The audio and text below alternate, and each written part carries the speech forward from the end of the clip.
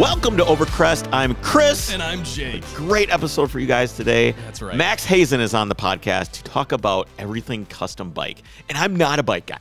I've been wanting to talk to Max for a long time since I started following him on Instagram. But like I say in the interview, I think everything he does transcends. Exactly. It's just like I would love to have a guy on here that's amazing at doing furniture or design or whatever. I mean, it's really, really interesting that these guys that truly transcend their craft. Cool. I think that Max could probably make, if you look at what, for example, look at what Christopher Runge's doing with his cars, right? Yeah. He's kind of a similar thing with cars, custom, panel beater. If you haven't looked up Christopher Runge, you can go find him on Instagram. But he made these chairs.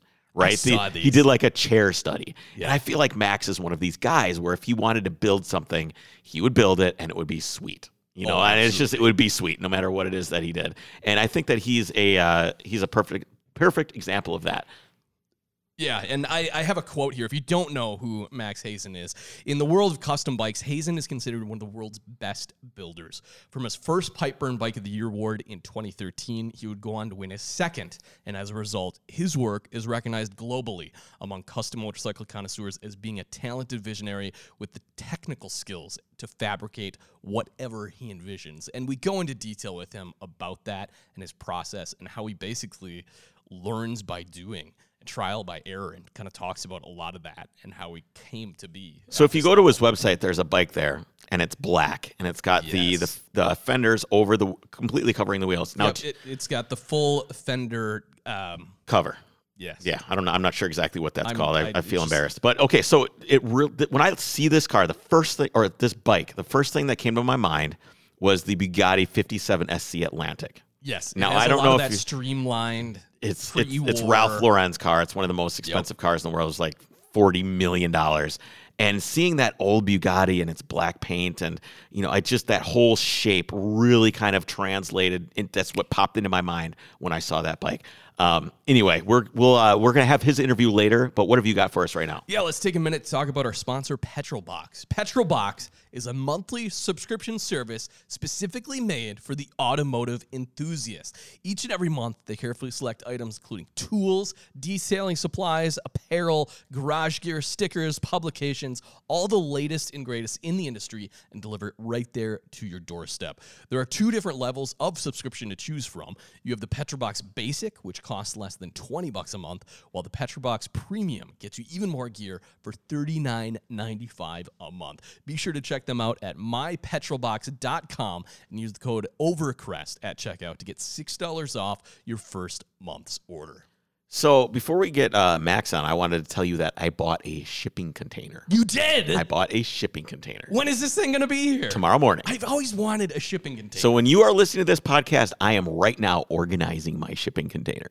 Are you able to see the actual container you buy before you purchase it? No. However, I did say I want a blue one. Oh. And he said, yes, I will get you a blue one. Okay. They come in a bunch of different levels of quality. Like you can get ones that are just like junk and they leak and everything else. They're pretty cheap. Okay. This one is airtight and watertight. Oh, wow. So it's completely weather sealed. That's cool. It is cool. And I'm trying to figure out exactly now that I was like, I just want to put a car in there. Right. Okay. There's a car that I'm going to get and I want to put the car in there for storage. And I also want to put my lawnmower in there and get my lawnmower out of the garage because having the lawnmower in the garage is really bad for morale. Like garage morale, that's why I built a shed. Even though my mower is super sweet and better than yours, I want to have it not in my mower. So yes. I mean, like, don't have to go very far to do that. Can you sit on your mower? Yes. Okay, it's better than mine. Good job. Good for you. When we first moved into this house, which is I think we have like somewhere between 2 and 2.5 acres, we had a push mower because we came from Minneapolis. Yeah. And Jesse was like, I need to buy a riding lawnmower. It's like 2.5 acres of yard. And she said, no, just use the push mower. And I was like, there's no way I'm going to use a push mower. She's like, I want you to try and we can save some money. You can use the push mower. And I'm starting to think, am I fat or something? Why am I having to do this? So what I did is, I'm not a math guy. Like I don't do math, but I measured the width of the mower. Right. And then I measured the speed at which I walk and did the math. And it came out to like, I don't know, somewhere between 4 and 6 hours of push mowing. And she said, okay, you can buy a mower. So anyway. Did you ever attempt to do any part Hell of the no. lawn? Absolutely not. Yeah, no way. No no, not a chance in hell I was going to be push mowing 2 acres. No way. Not in my worst disaster horror dreams. Anyway, so I got this shipping container coming on Monday.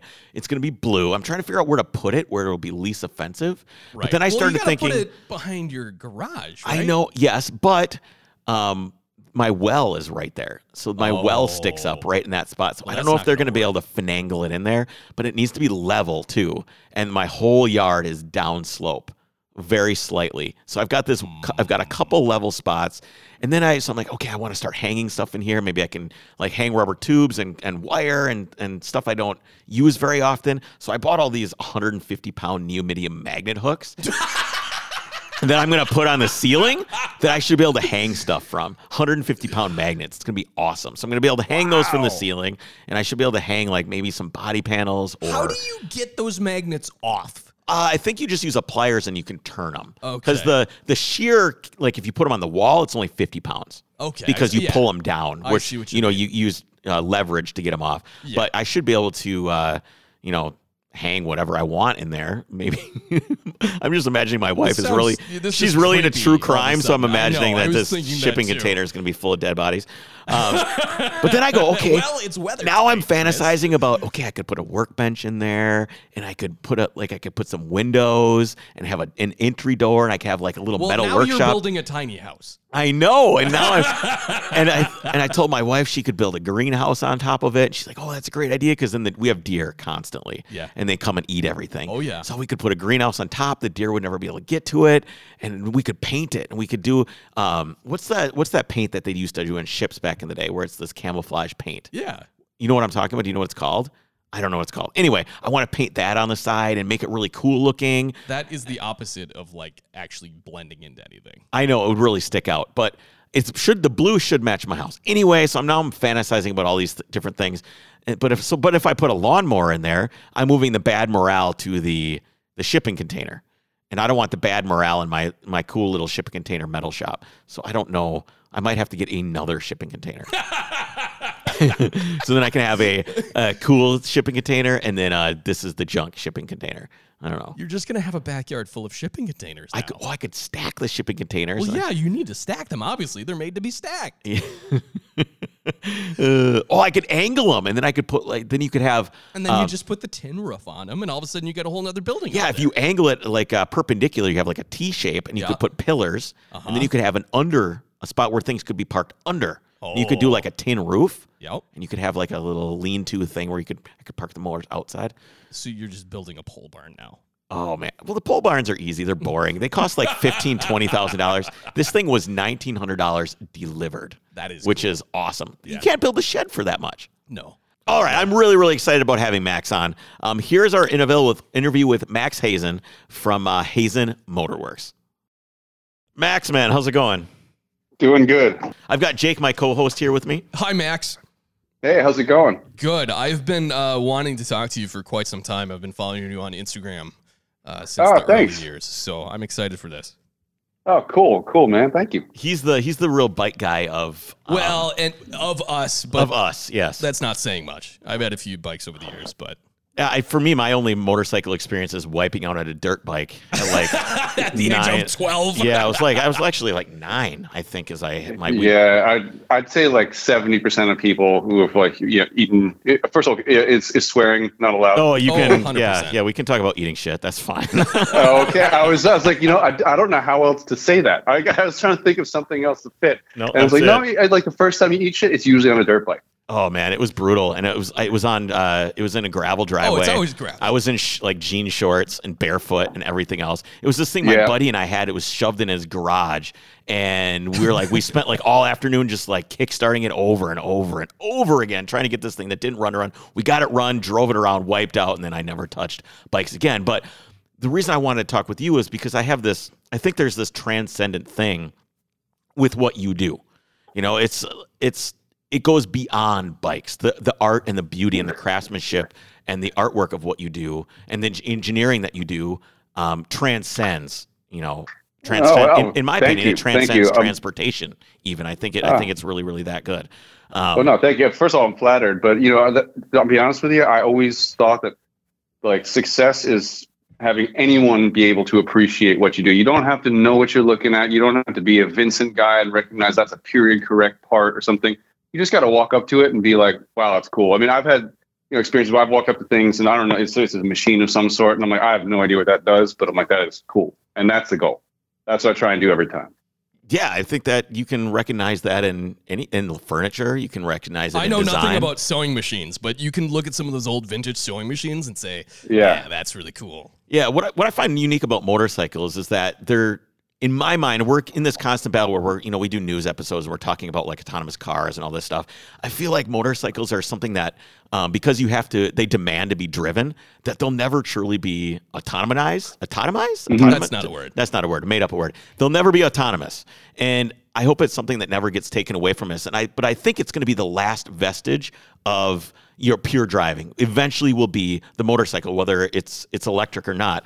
And that's really inspiring. And I was wondering if you remember the first time you were inspired by riding a motorcycle. What was the first experience that really you're like, wow, this is freedom. This is amazing. It's funny. I don't actually remember it. I just always remember feeling that on a motorcycle because I could actually ride a motorcycle before I could ride a bicycle. I mean, I was real little. Okay. And like the whole pedaling thing threw me off. And when I got on a 50cc bike and it worked, but I don't know what it was, but ever since I was a little kid, I just was fascinated with dirt bikes. Really, that was what I was fascinated with at the time. And then it evolved. But there was no like single moment where I was like, oh, this is motorcycle. I think a lot of people have a story where they see like a biker gang go by and they're like, whoa, that's crazy.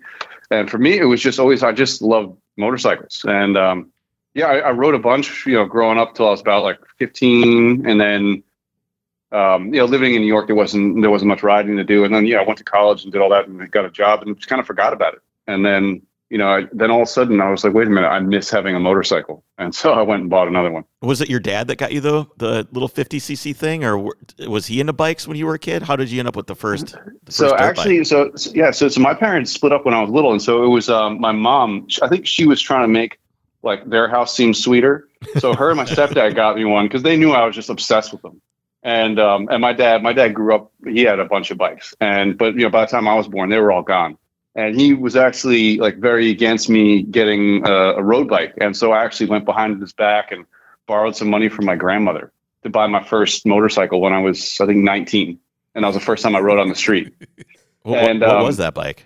So it's actually a bike I'm working on right now. It was a Buell, and I bought it and I put nitrous on it and I blew up the engine. Oh, yes. And so, but I mean, it went for a minute before it blew up. And anyway, it sat in his garage for the last 15 or more years. I tried to make something out of it. I tried to put it back together and put a turbo. I tried to do something stupid. And this is before I was doing anything with motorcycles, for a living or like, knowing what I was doing. And it just sat there for the last 15 years leaking oil. And I was shipping a bike out from New York for a client. And my dad's like, hey, you mind getting this out of here? And so he sent it over and I thought, I'm like, all right, I always wanted to make something out of this. So I'm actually, working on that right now. And so now it's done right. And it's got a turbo on it. And I just tested it last week and it's running about 20 pounds of boost and it's nuts. Yeah. How does it feel to build something for yourself? It's weird. I tried to do it a few years ago. I built a KTM Supermoto thing. It was 1,000cc Supermoto bike. And I made it real nice and clean. And I owned it for a week and someone bought it. Right. So this one, I feel like I need to hang on to it for a little while. Yeah, for sure. So what was the first bike that you ever made? The first bike project that you had? So I got back into riding when I was living in New York. I don't know, maybe it's like 10 years ago. And I crashed and I was injured for a while. And so the first bike I actually made, I motorized a bicycle. I was just bored. I couldn't walk. I was sitting in my apartment. And so I motorized this bicycle. And then I went to my dad's shop and like he had a welder and I did a few little things to it. But I think actually I did that. And then I built another motorized bicycle from scratch. And it was like a 350 or something like that. And then I realized like I was just really learning how to walk again. Wait, a 350cc bicycle? Oh yeah. And so it was sketchy. It was. Did you still have like handbrakes and stuff with the little rubber pads? Yeah, it did. Yeah, that's terrifying. Anyway, so I'm just learning how to walk again. I'm like, all right, this is stupid. Now the bike will go like 60, and you're on like little skinny tires. And so I bought just a cheap motorcycle, and I built a frame and did that. And I had no plan on building motorcycles for a living. I was just having fun during my time off work. I was just, physical therapy and all that stuff. And then, that one was like sort of like a mix of parts. And was that XS 650, Max? It was actually the one before the XS 650. And then I bought an XS 650 motor and, built a custom bike with that. And then one thing led to another, and I'm like, okay, now I'm having fun now. And so I'm like, I always wanted to build a custom bike. So then I, started buying, cheap motorcycles, whatever I could afford at the time, because I was still working and was just doing it on nights and weekends. And then I sold those, and I sold them for like a good amount of money from the clothing store, had them in the window. And I didn't think anything of it. I just thought, I'm like, okay, finally. How'd you get a hold of the clothing store guy? Was it a buddy of yours, or how did they end up in the window? Actually, it was a good friend of mine's uncle lived in Malibu. I was still living in New York, and he was talking to this guy who owned this clothing store, like right in the center of Malibu. And he's like, he always displayed motorcycles. And he's like, he saw a photo of it, and he's like, yeah. He's like, ship it out here and I'll try and sell it. And he sold it in like a week. And he sold the next one before he even got it in the store. And I was like, wow, that was cool. And so my dad was the one who kind of pulled me aside and was like, hey, I think you got something going here. And he gave me the nudge. And I was like, Dad, I can't make a living doing it. He's like, you know what? Take a year. Because, I had a company in New York and I was miserable. I was just working all the time. And anyway, yeah, I was like, are you serious? My dad was always tough and I couldn't believe it. He's like, yeah, if you go broke, we'll help you. You're not going to be on the street. But anyway, he was the one who said, just go full time on it. And if it doesn't work in a year, then you go back to work. And so that was the key. It's just time, having enough time to really build a bike. Because everyone that I know you're always doing it after work on the weekends with what you can pull together. And yeah. Anyway, so what were you doing for a vocation before you made that leap?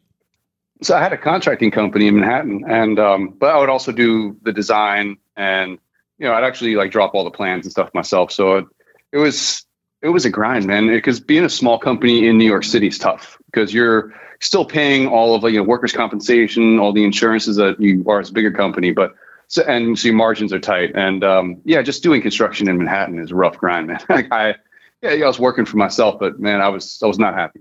So you certainly had some background in design and drafting these things up, but when it came to building these bikes, the actual welding, the machining, do you have any professional training with that, or is that all self-taught? 100% self-taught, man. And people always ask me that. They're like, well, where did you learn how to? I'm like, I'm still figuring it out, man. I just, it's just applying common sense. And then I've got some friends who are trained machinists, bike builders, and I can always kind of pick their brains a little bit when it comes to like doing some more complex operations, like, what do the knobs on this machine do? And, right. And of course, you've probably made a lot of mistakes and things didn't work. Yeah. I mean, I think people think that, I'm just like this, like savant. I'm like, I just don't post the mistakes. That's all, I don't show you the failures. I just make it look like it's I don't show you that. Like, if I don't like a photo, I'm not going to show it to you. I'll just delete it. It's gone. The secret of social media. Yeah. So I'm interested, Max, because, you started doing this out in New York, and that's not really what people think of as kind of like the custom bike building mecca. At least that's not what comes to mind to me. And I remember reading that you actually started out doing this in a small office building. How did that affect your process, or do you have any stories from that time? Yeah. So, I was enjoying doing the bikes so much that I decided to get a little space close to my apartment because I didn't want to have to like drive all the way out to my dad's house, and he has a wood shop at his place. So I got this tiny little like shoebox place. It wasn't so much, it's an office building now, but then it was kind of like, it was a warehouse, just a huge warehouse on the East River. And it was kind of desolate at the time. And I swear, as soon as I signed the lease, then like it just became trendy. And so a lot of these, there was like creative studios and production companies and all this stuff, and you could hear everything. So I couldn't make a lot of noise. So and the rent went through the roof. Yeah, it went from $1 a square foot when I first got there. It's $5 a square foot now. Holy shit. Yeah. And so anyway, I mean, it's probably a good thing I moved to California, but that was something like I couldn't use certain tools. Everyone's like, oh, you got to try using a power hammer or something. And I'm like, nah, I can't do it, man. So all the metal shaping had to be quiet. So are you using like a beanbag with a Delrin hammer, or what are you doing at that time? No, that was too loud. So it was just a metal shrinker and an English wheel, and that was it. Now, is that still kind of the process you've brought through and still using today, or you change it up? Yeah, actually, that's 90% of it. I mean, every now and then, you got to use a hammer and a dolly or a hammer and I use a rubber pad and stuff like that to shape the stuff. But I usually don't go at it like, when you used to see the biker build up stuff on Discovery Channel where they just have like a bag and a hammer and they just start wailing on it. Right. Because the one thing is like a lot of my stuff is polished and you have to have a lot of control of the material, especially if you have to make a perfect mirror image of the other side. And so just wailing on it with a hammer, usually you're going to wind up with two different sides. You can do it to kind of rough the shape out, but eventually you got to get in there with the wheel and, it's preference. I like to use a shrinker too. And, it gives you a lot of control, so you can wind up with two, perfect halves. Well, it sounds like the impetus of learning, you were kind of forced into like doing things a certain way, and once you learn, you're just going to stick with that because that's what you know. Yeah, and the one thing is, everything for me has always been trial and error, and so the cool thing is that I also, it's like a lot of people get trained one way and they don't realize that there's like 4 other ways to do it, or that like there's reasons why you can't do those things, and so I always learn the hard way, but you feel like you learn more. So your bikes look beautiful to me, but I also mean beautiful in a functional sense. And a lot of the bikes that I see out there, like custom bikes and stuff, they just look ridiculous. They're not functional. They don't look like they would work. They look like they'd be absolutely awful to drive or ride, I guess I should say. Where do you get your inspiration for your concepts where that you have this functional sense to these things? I always thought of that whole form function thing. And I think that things that were designed to be, if it's aerodynamic or if it's a race bike or something, they usually wind up looking good anyway. Things that are functional just look good. Now, if you're talking about like bikes that are horrible to ride and stuff like that, most of those custom bikes that I build are just extremely uncomfortable. Like there's no way around that. And I don't try and sugarcoat. I'm like, yeah, it's got like a tiny thin wood seat or something like that. I'm like, but that was just the form there. But they all work. And for a while, a lot of people didn't believe it. Like, oh no, that'll never work. I'm like, it did. I've already ridden it like a lot. It rides fine. That's they're built with. There's not a whole lot of compromise in mind. I want it to look and the proportions to be a certain way. And so you start with like the general shape and you want it to be a coherent piece, and then you work backwards from there. Okay, how can I engineer it to work and still look like that? And one thing I love about a lot of your bikes and your designs are all these details that I have to imagine go unnoticed 90% of the time. And I'm sure it took you probably more time than the rest of the bike. Some of the details that come to mind, my favorite, are like the iron head, not to mention the musket, where you have the twin front cylinders, simply for the sole reason of making the lines flow better. Had that ever been done before? And what did that take to do? So, it actually was done, the Vincent actually had it, 2 front cylinders. That's how they came. But then like Harley race bikes, they used to use 2 front cylinders so you could have 2 carbs and tune the cylinders individually. Because your front cylinder would run a little cooler because it's getting more air. But I just always thought it looked like super sexy, and so I'll just say, okay, I'm gonna build a bike with 2 front cylinders. I have no idea how, but I know that like I'm gonna figure it out. And so I just take it apart, and a perfect example is this guy came over from, I think it was Germany, and he's like, yeah, I always wanted to do 2 front cylinders, but the cam shop they won't get back to me with the new cams. I was like, you don't need new cams. They're on an iron head. They're all the same. There's 4 cams. You just need to rotate the rear 2 the right amount of degrees and it'll run. Oh, no kidding. And he was just blown away. And I was like, I just bought an engine and I just opened it up and started cutting stuff and, figured it out. And it actually, the iron head, it's not that hard to convert, but some of the other ones I did a knucklehead and that one was a little more involved.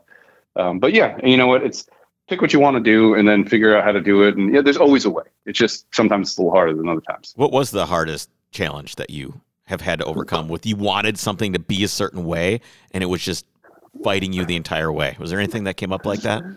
Well, I think one of the more challenging projects was this land speed bike I built, where we used a Modus engine, which was an American V4 touring bike. It's made in Alabama or was made. And the idea was that I was going to build a bike using their engine, and they weren't going to be a sponsor, but I would send them the bike when it was done, and they could basically reprogram the ECU to do all this stuff because I have no experience with that. But they went out of business, and I think when they filed bankruptcy, their tech company it was kind of left bad.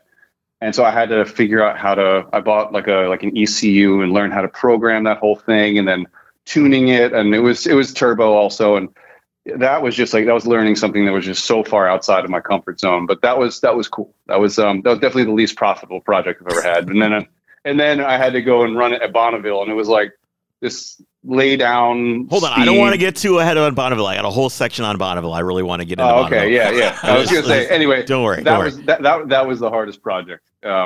there was that, and then there was there's been a couple bikes where I've just had to like learn some skills of metal shaping, and had to fail for like 2 weeks straight at like because it's got to be perfect, you know, it's got to be polished or something.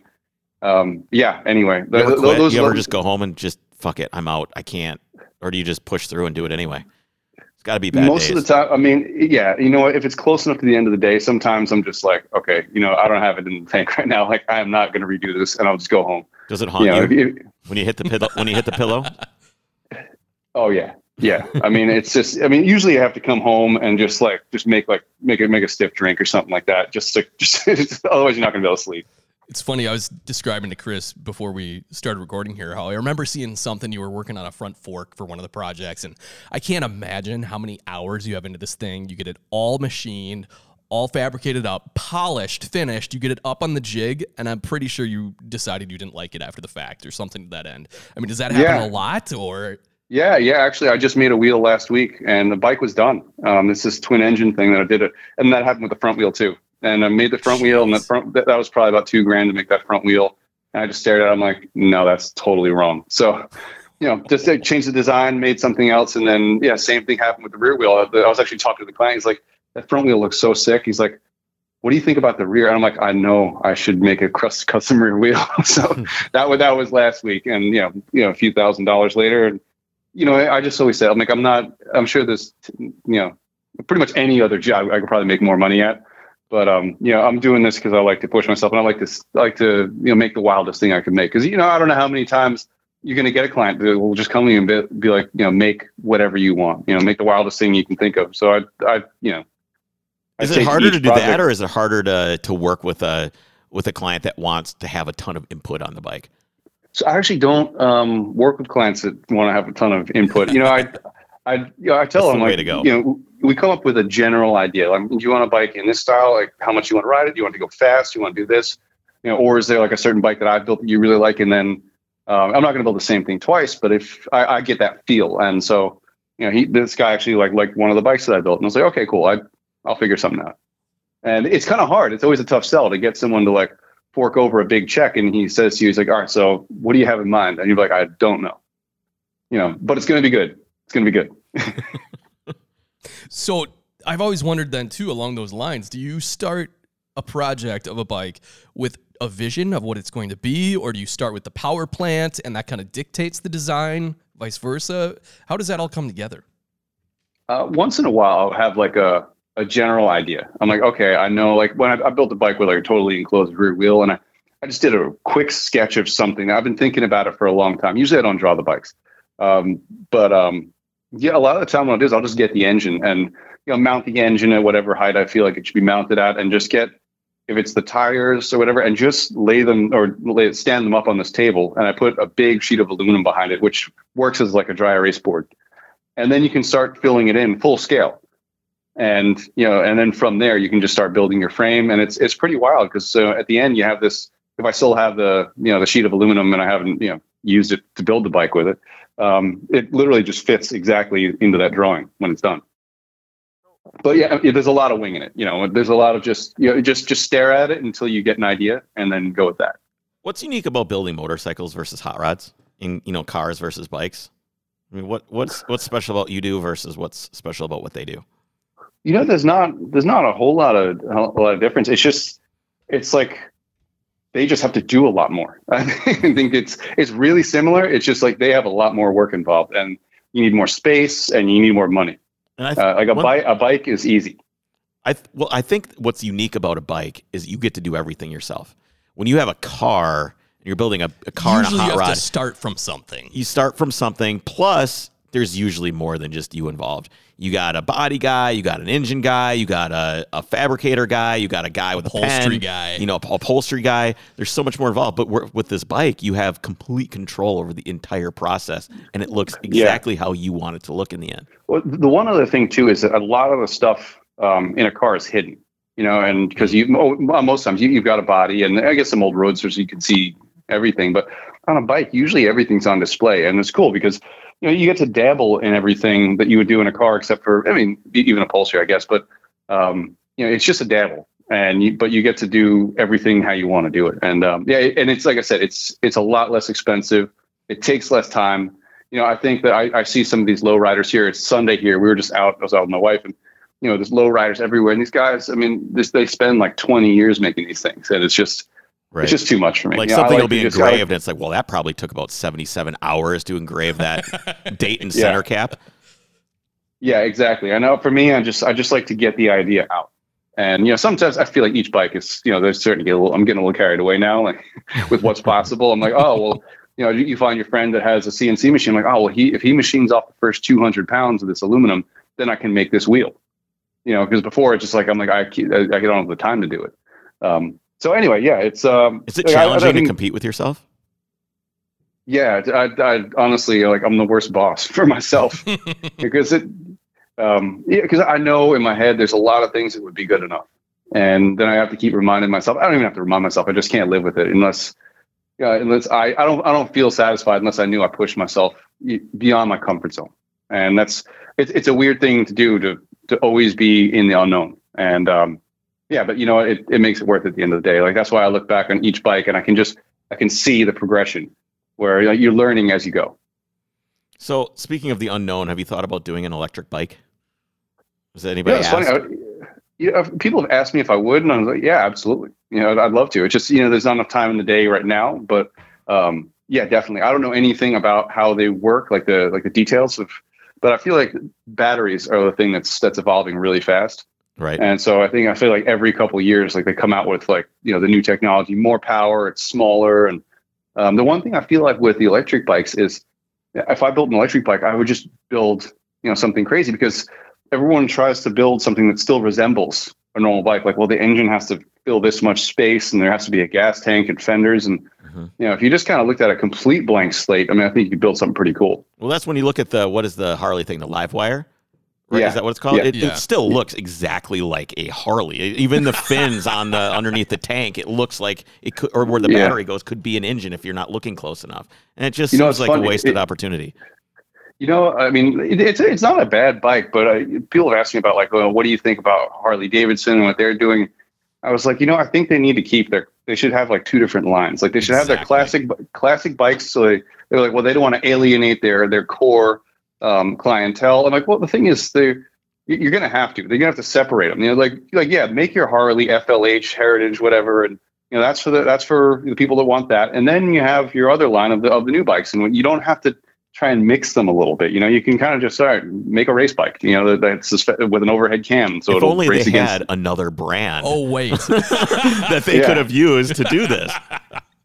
Yeah. So anyway, yeah. So with the electric bikes, I'd love to try one out. I think that they're going to make them, like, stupid powerful real soon. Yeah. The limit is just going to be the tire at that point. Yeah. It's the full limit of just being able to accelerate. Yeah. So what drew you to Bonneville? What was you're building these beautiful bikes, you're doing all these things, and then all of a sudden you want to go 245 miles an hour. What happened? So actually, I was building another bike for a client that I built a bunch for. This guy, Bobby Haas, who owns this Haas Museum in Dallas. And, all the bikes were just, beautiful, polished, show pony things that sit there.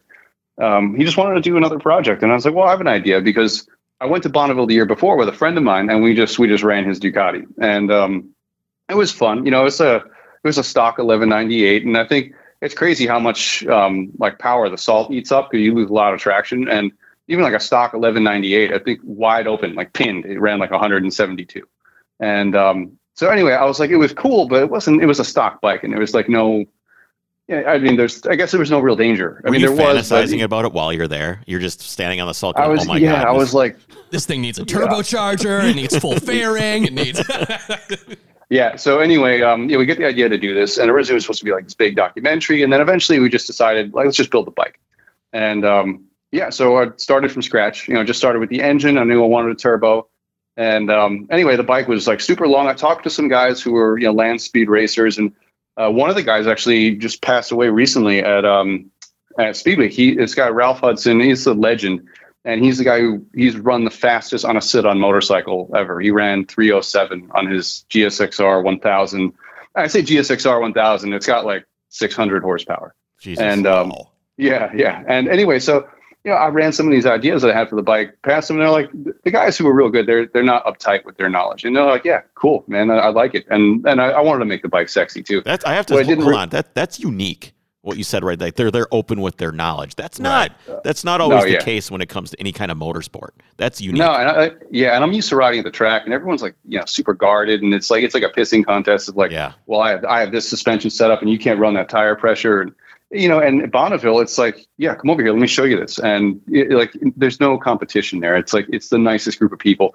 But anyway, so I built this bike, and the thing was, it was super laid down, and I think with the fairing on it, was almost 10 feet long, which it would proportionally, it looks fine in photos, but getting it, I'm on the second floor of a warehouse building downtown, and getting it like through the door and in the elevator. And it was such a bitch to test. And I had to test it on the street because I had nowhere to go. Jeez. And the other thing is like these things, like the handlebars are basically straight back, and you have no turning radius whatsoever.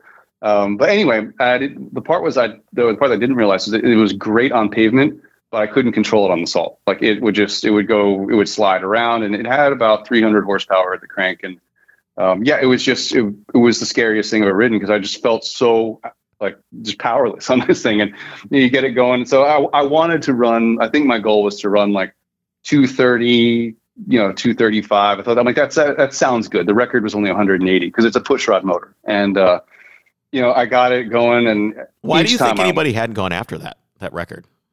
It was just, there's so many different classes, and it just happened to fall in a class where it was a pushrod engine, and it was a certain cc. It was 1650 cc.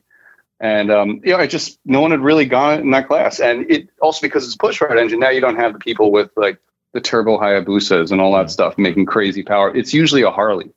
And I thought I saw in your class, you have to be able to see the rider from almost all angles, right? Yeah, exactly. Because the next class up from that is a Streamliner, where you're just in like a tube. And that must have affected your design process hugely. Yeah. And it was funny because I would stuff it's a garment factory where my shop is, and so they have all these patterns they throw away, which is basically just some sort of paper. I would stuff the suit full of paper and just put the suit on the motorcycle as like a mannequin, and I made the fairing around that. And they're pretty strict with the rules there, but that was another thing too, because you feel super vulnerable. You're basically kind of in it with cutouts. And it was on the last day I finally got it to stop sliding and to go somewhat straight, and I got up to about 217, and then I pulled into impound because I qualified for the record, and the guy's like, oh man, just go again, and you can definitely. I'm like, dude, I'm done. I'm like, this thing is trying to kill me. I got to be at my sister's wedding in 2 days. I was marrying her. I got a kid on the way, and the bike's paid for. Right. Like the bike is paid for. I'm like, nothing but bad things can happen from running this again. So tell us a little bit about the physical experience of riding that bike. So you got some guys push starting you. Tell us kind of what's going through your mind and what it feels like. So, like I said, the bike was turbo, and so there's not a whole lot of grip at Bonneville. It's a really slippery surface, and so you really can't get on the boost until you're in like 5th or 6th gear. The one thing I didn't realize is that the airflow was so good over the top of the bike. I guess usually you got turbulent airflow over a bike. You have a windshield to kind of break it over your head, but with this smooth flow, I didn't realize the amount of lift it was generating on my head. Oh. So I had to use all my neck muscles to just keep my head like below the windshield. And then you also like I built most of the stuff that the bike's running on, like from the fuel system to all this, and so you're trying to look down at this air fuel meter the whole time. Like I eventually just took the GPS. I'm like, I can't have anything else to look at. Like, you're trying to look at these gauges, making sure the engine's happy, and at the same time kind of glancing and making sure you're still in the lines. And every time the bike would kind of get like a little wobble going, but it was on the last run that this wobble started to happen, and my hands hit the fairing, and then I realized that if I kind of twisted my hands out a little bit, I could brace the handlebar against the fairing, and then I got it to go straight. I only had like a mile left or something, and I went, or I don't know, it was about a mile, and I went from like 190 to 217 in that little bit. The bike could definitely go a lot faster. It's just like I don't scare that easily on a bike, and like I was terrified of that thing. I'm like, just take it away from me, like put it in the museum. I'm like, I'm done. So what caused, like, from a physics perspective, what caused that wobble or that inconsistency? It was it had rained right before I got to Bonneville, and the thing is, you're in at the event I was at. It's cars and bikes, so you're a lot of times running behind these. Like a lot of the cars, they're super heavy because it makes them more stable, and you actually get more traction because there's no downforce, and so you wind up with these 1,000+ horsepower cars, wheel spinning all the way down the track, and they leave ruts. And on a regular bike, it's easy. You're up and you have leverage, and they're a little more stable. But yeah, I'd get in these ruts, and then it would try and self-correct. And to be honest with you, I wasn't exactly sure what was going on. If I knew, I would have fixed it. And I was just I'm like, I don't know. I mean, it could have been like a steering geometry thing, but I mean, I erred on the side of stable, making everything on that bike. So I wasn't exactly sure. But yeah, it was really uncomfortable. Would you do it again, or are you all done with the top speeds? I think now I'm good right now. I'm good. With the Bonneville thing. The other thing too is I don't know if it's from being from New York or something, but Bonneville, it's God bless them, but it's run by like a really old group of people, and they do things at like an archaically slow pace. So you wind up waiting in line to run. You sit for it could be 4 hours to 8 hours. You sit in line, your bike's in the van to do one run. And then you realize the boost controller wasn't working. And then you got to go back. And so, if they could just kind of, everybody doesn't know how hot it is. It's hot. Right? Oh yeah. I mean, you wait until you're about 10 minutes out to put your suit on. And it's like you're standing on a mirror because it's white. So you're just basically getting scorched.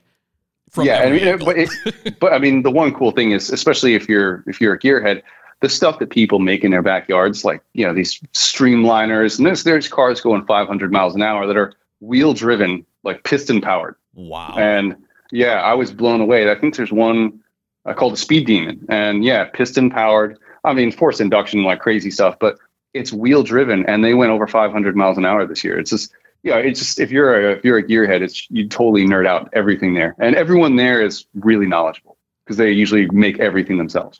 Wow.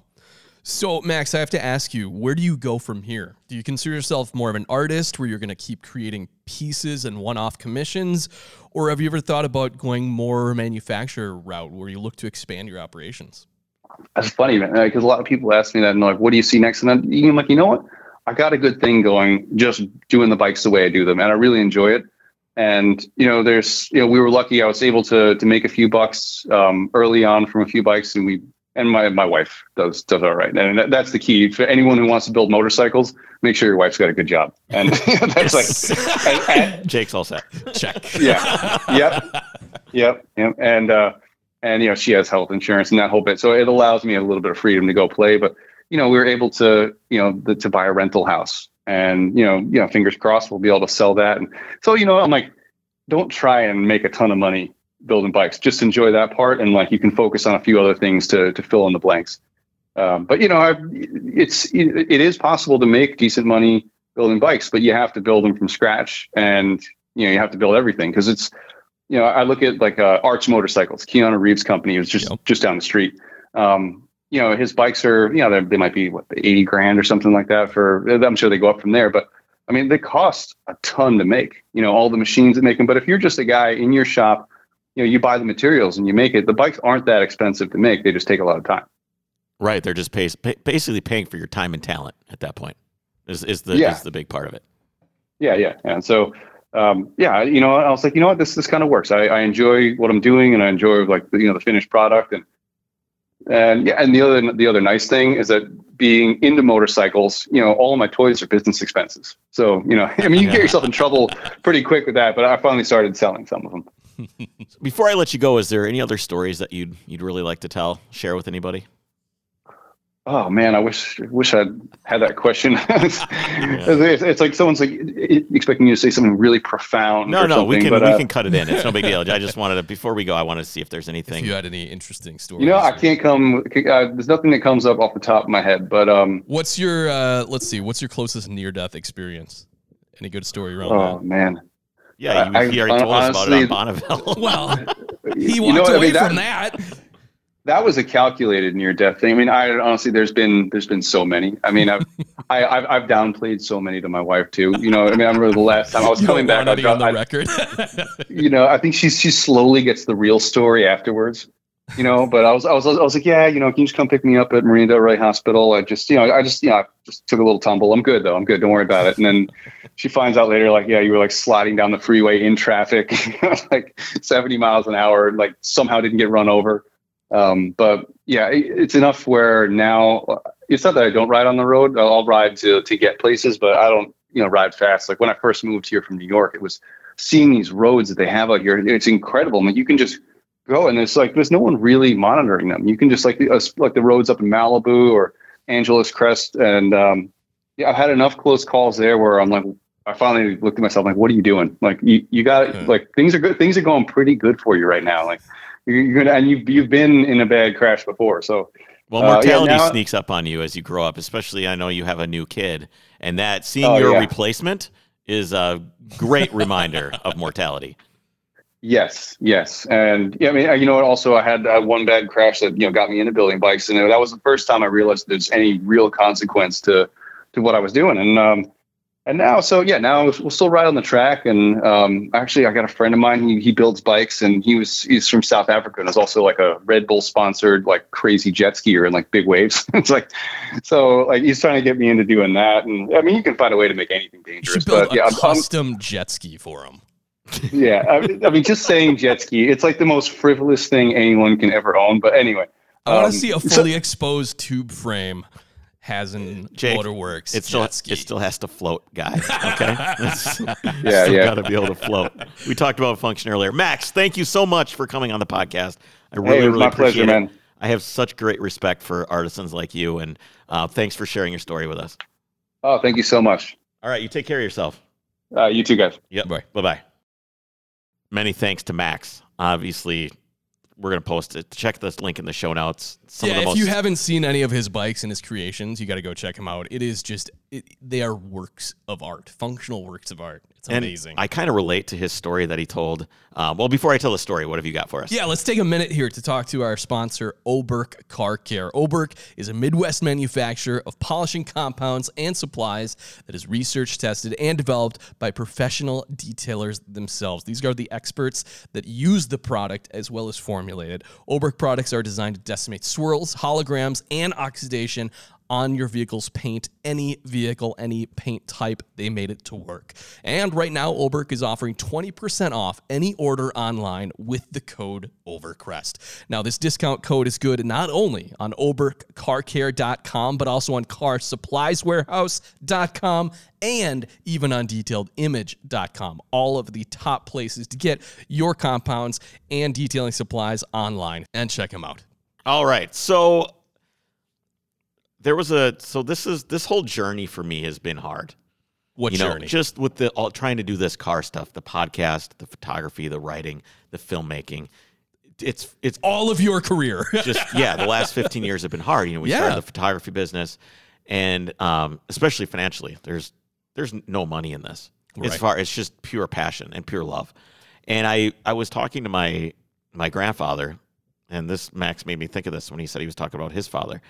I was talking to him and I said, Grandpa, I can't do this anymore. This is probably 2 years ago. Mm-hmm. So I can't do this anymore. I can't keep doing this. I've got 2 kids now. I need to be more responsible. I cannot do this. And he looked me in the eye. He said, do not quit. He says, my biggest regret in life is not taking more risks. And I didn't quit. I'm still here. We're hanging out, right? I was going to say, wasn't that right after you started the podcast with me? It was, yeah. All right, I've had it up to here, Grandpa. Yeah, this Jake guy is driving me crazy. He just won't show up on time. It's and it is still hard. But I think back to those moments when he said, don't give up. Keep trying. If this really matters to you, don't give up. Yeah. And I'm lucky I have my wife, Jessie, who, we did the photography company together, and then she took it over, and now she is the main breadwinner in this, and she's an amazing photographer. She's amazing. And she does such a great job kind of like filling in the gaps, because, I'll make it'll be like a great month, and then the next month it's like $0. And, right. Having her working too really, really helps. Like you said, have a wife that makes a little bit of money always helps as well. But it was probably 2 years ago. I was done. I was completely done. I was going to just hang it up. I was like, I'll figure out something else to do. I'll write copy for some stupid medical company, or I'll go back and be a sales manager at some shitty company and sell some shitty widget. I was done. But his biggest regret in life is not taking more risks. And then I thought to myself, what do I want to be able to impart on my kids?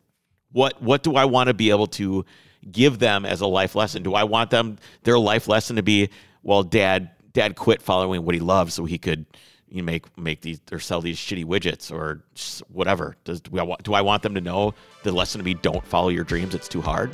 Right. So here I am, following my dreams.